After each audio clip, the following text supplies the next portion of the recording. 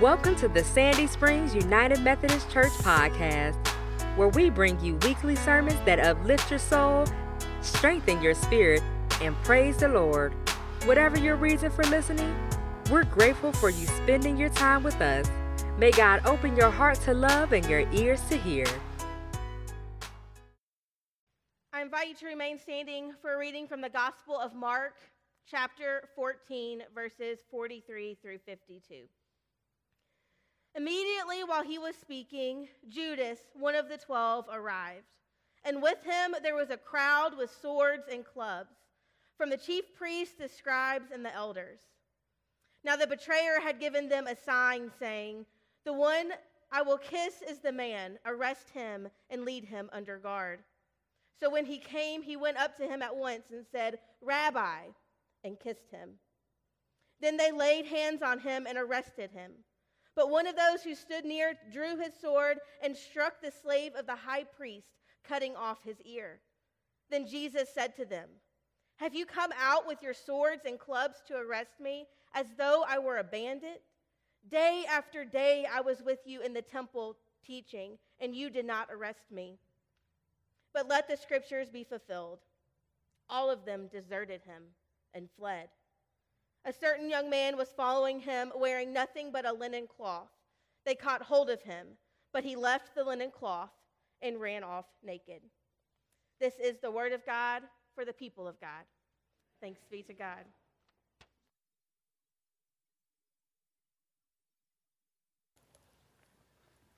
Where were you when the world stopped? Or perhaps better phrased, where were you when the world stopped for you? In those moments we all face, we are confronted with the most raw and real of our human emotions. And we ask those questions of ourselves and of others, not so much to know where we were, but to see if others responded in the same way. Because none of us want to be alone in our grief, or in our anger, or in our quest for justice. And perhaps that desire to not be alone is what's so scary when we ask that question, because it's the human condition. And so we fight hard against the urge to be alone, that at times we will do anything to avoid that feeling, including the knowing and sharing of knowledge beyond our place and time, because, as they say, knowledge is power. And as Jesus was speaking, he was going to be alone, and he's the only one that knew it. But not just yet, because we know the story that Jesus will die alone, betrayed and abandoned by his friends. And we want to believe that this time, as we enter Holy Week and approach the cross, we won't betray him. That this time we will be the best that we can be, that we will stay awake, that we won't flee, that we will go even to the cross with Christ. And yet we'll get distracted. Sleep will come, weariness will grow in us, love for things other than God will show up in our lives. And when Jesus is betrayed and handed into the power of the authorities, even when he told us it was going to happen, we draw our swords and we put up our guards and try to prevent anything from happening that's beyond our control. Desperate times call for desperate measures, after all, and Jesus says, "I will beat swords into plowshares." We say, no, I've got this, Christ. Let me take care of this. And like an angry parent dealing with arguing children in the back seat, Jesus says, "Enough. Stop fighting. Put away your swords. Just enough." Because when the dominoes start to fall and you get to the very end and you realize that nothing will ever be put back the way it was, you can't say anything but stop. Because when dominoes are set in place, a chain reaction begins. One small act can impact many things. On July 28, 1914, Archduke Franz Ferdinand, heir to the throne of Austria-Hungary, was shot by a Serbian assassin. Austria-Hungary prepared for war with Serbia. Russia prepared to defend Serbia against Austria-Hungary. Germany prepared to defend Austria-Hungary against Russia. France prepared to defend Russia against Germany. Germany prepared to attack France through Belgium. Britain prepared to defend Belgium against Germany. The Turks rallied behind Germany. Japan rallied behind Britain. And within a month, the world was at war. And when the first domino fell, the rest came tumbling down. And 4 years later, 15 million people had died. Or think about Rwanda.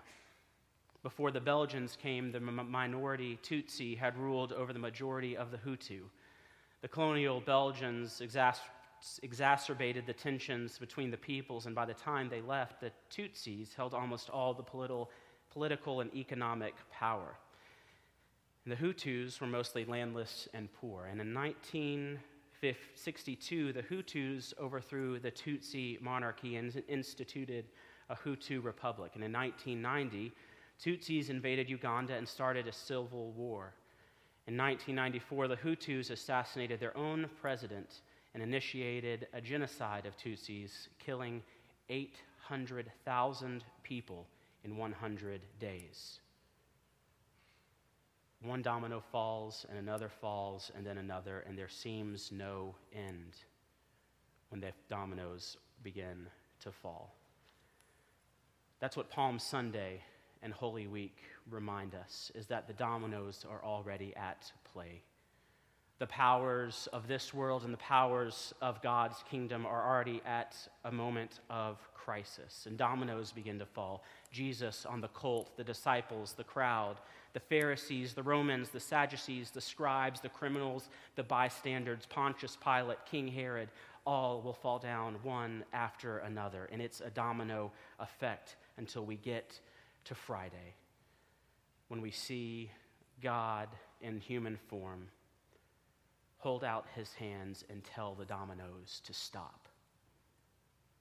Because the dominoes continue to fall in our lives so violently that the only thing that can stop them are the two hands of Christ, pierced and nailed to the cross. But because they are human hands, they still hurt like hell. And that's what happens when Christ is on the cross. The divinity of humankind says, stop. And nothing is the same.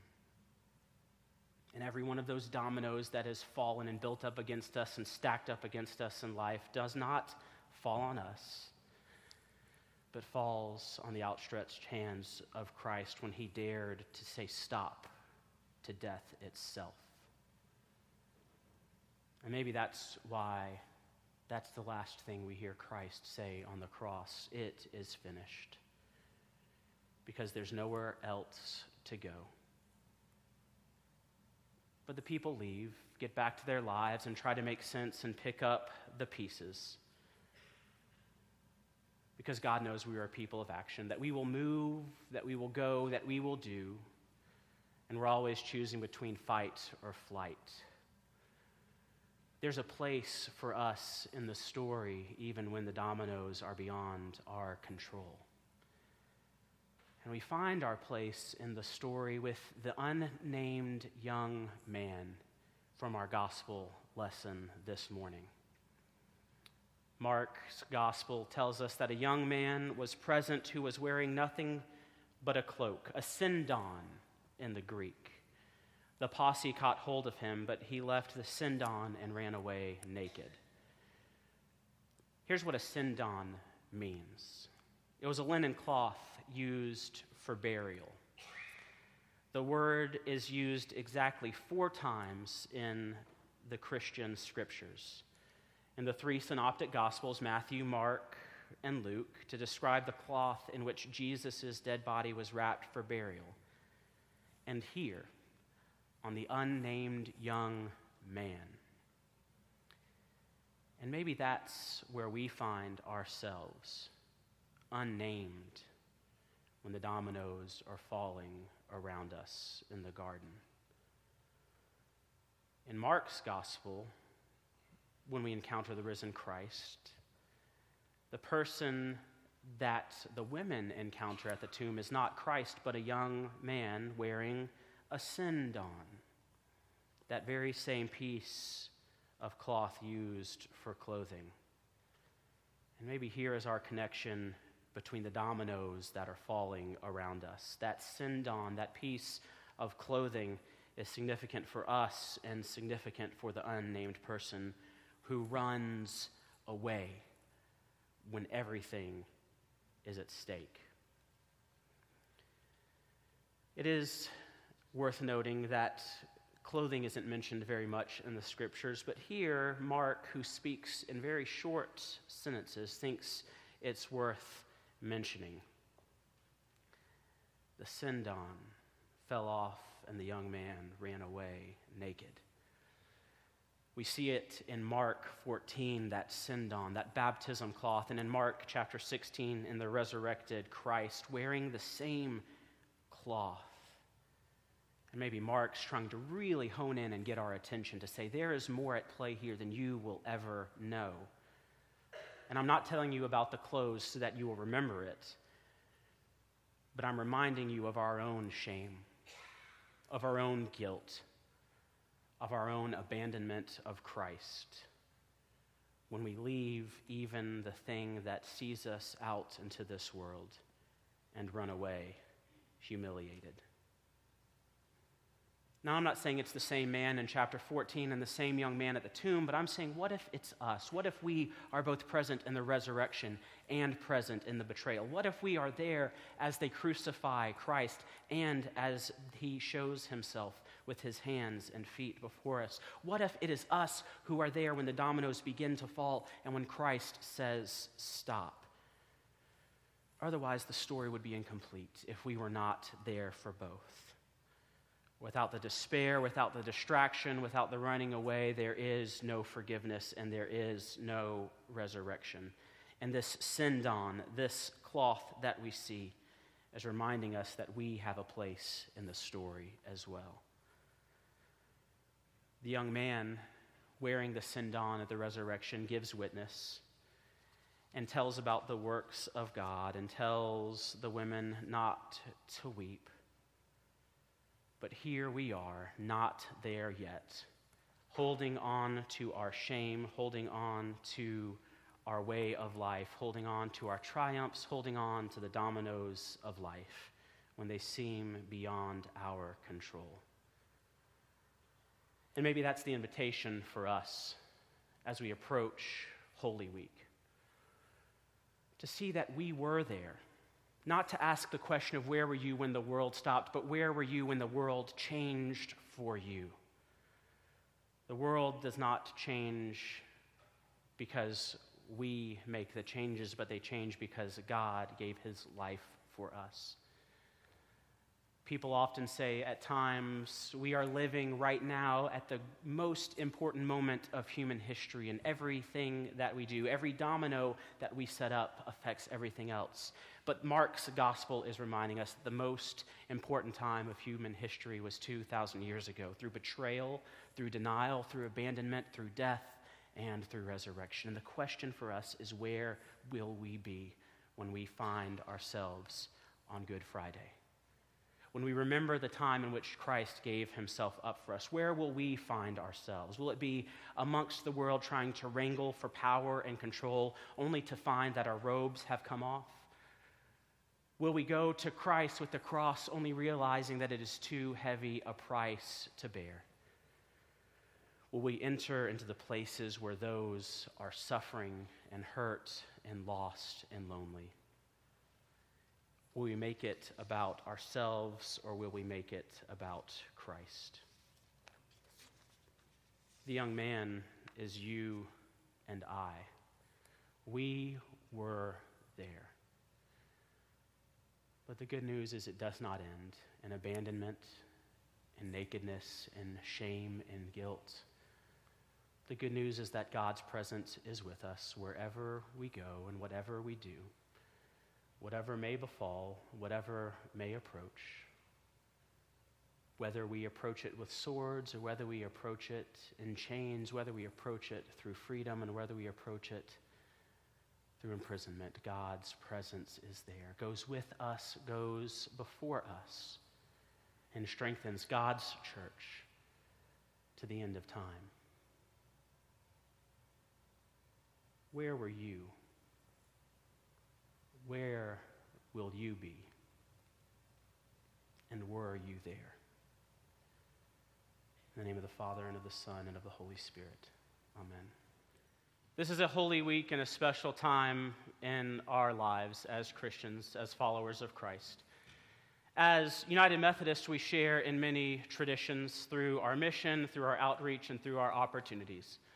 Across the North Georgia Annual Conference this morning, appointments and announcements are being made. And today, I announce to you that as of June, I will be appointed to the senior minister of Fayetteville First United Methodist Church. Kate Floyd, who is a dear, dear friend of ours, whom we have known for 11 years, is going to be the new senior pastor here at Sandy Springs. Kate and her husband Kyle have two beautiful children, Daisy and Sam. Kate got her master's in divinity from Candler School of Theology at Emory University, her Bachelor of Arts in Women's Studies from Rice University. She's pastored churches here in Atlanta and Chicago and is currently working with a church plant in Arlington, Virginia. She is passionate about creating inclusive, joy-filled, diverse communities. She enjoys live music, bad TV, struggling through yoga class, and exploring the D.C. area with her husband, Kyle, and children, Sam and Daisy. In the coming days, you'll have more opportunities to reach out to Reverend Floyd to welcome her into the life of the congregation. But in this moment, on behalf of my family, and knowing the week that's ahead of us, we are grateful for the 4 years that we have spent and the time that we have left together to share in ministry.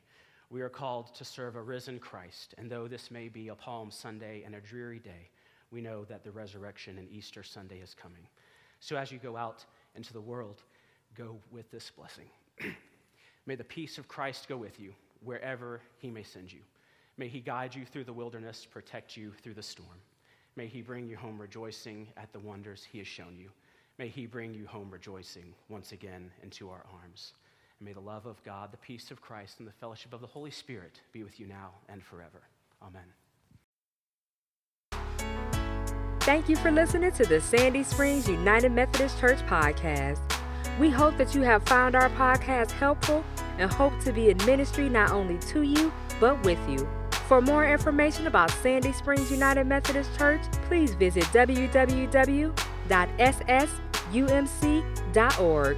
Until next time, may God bless you.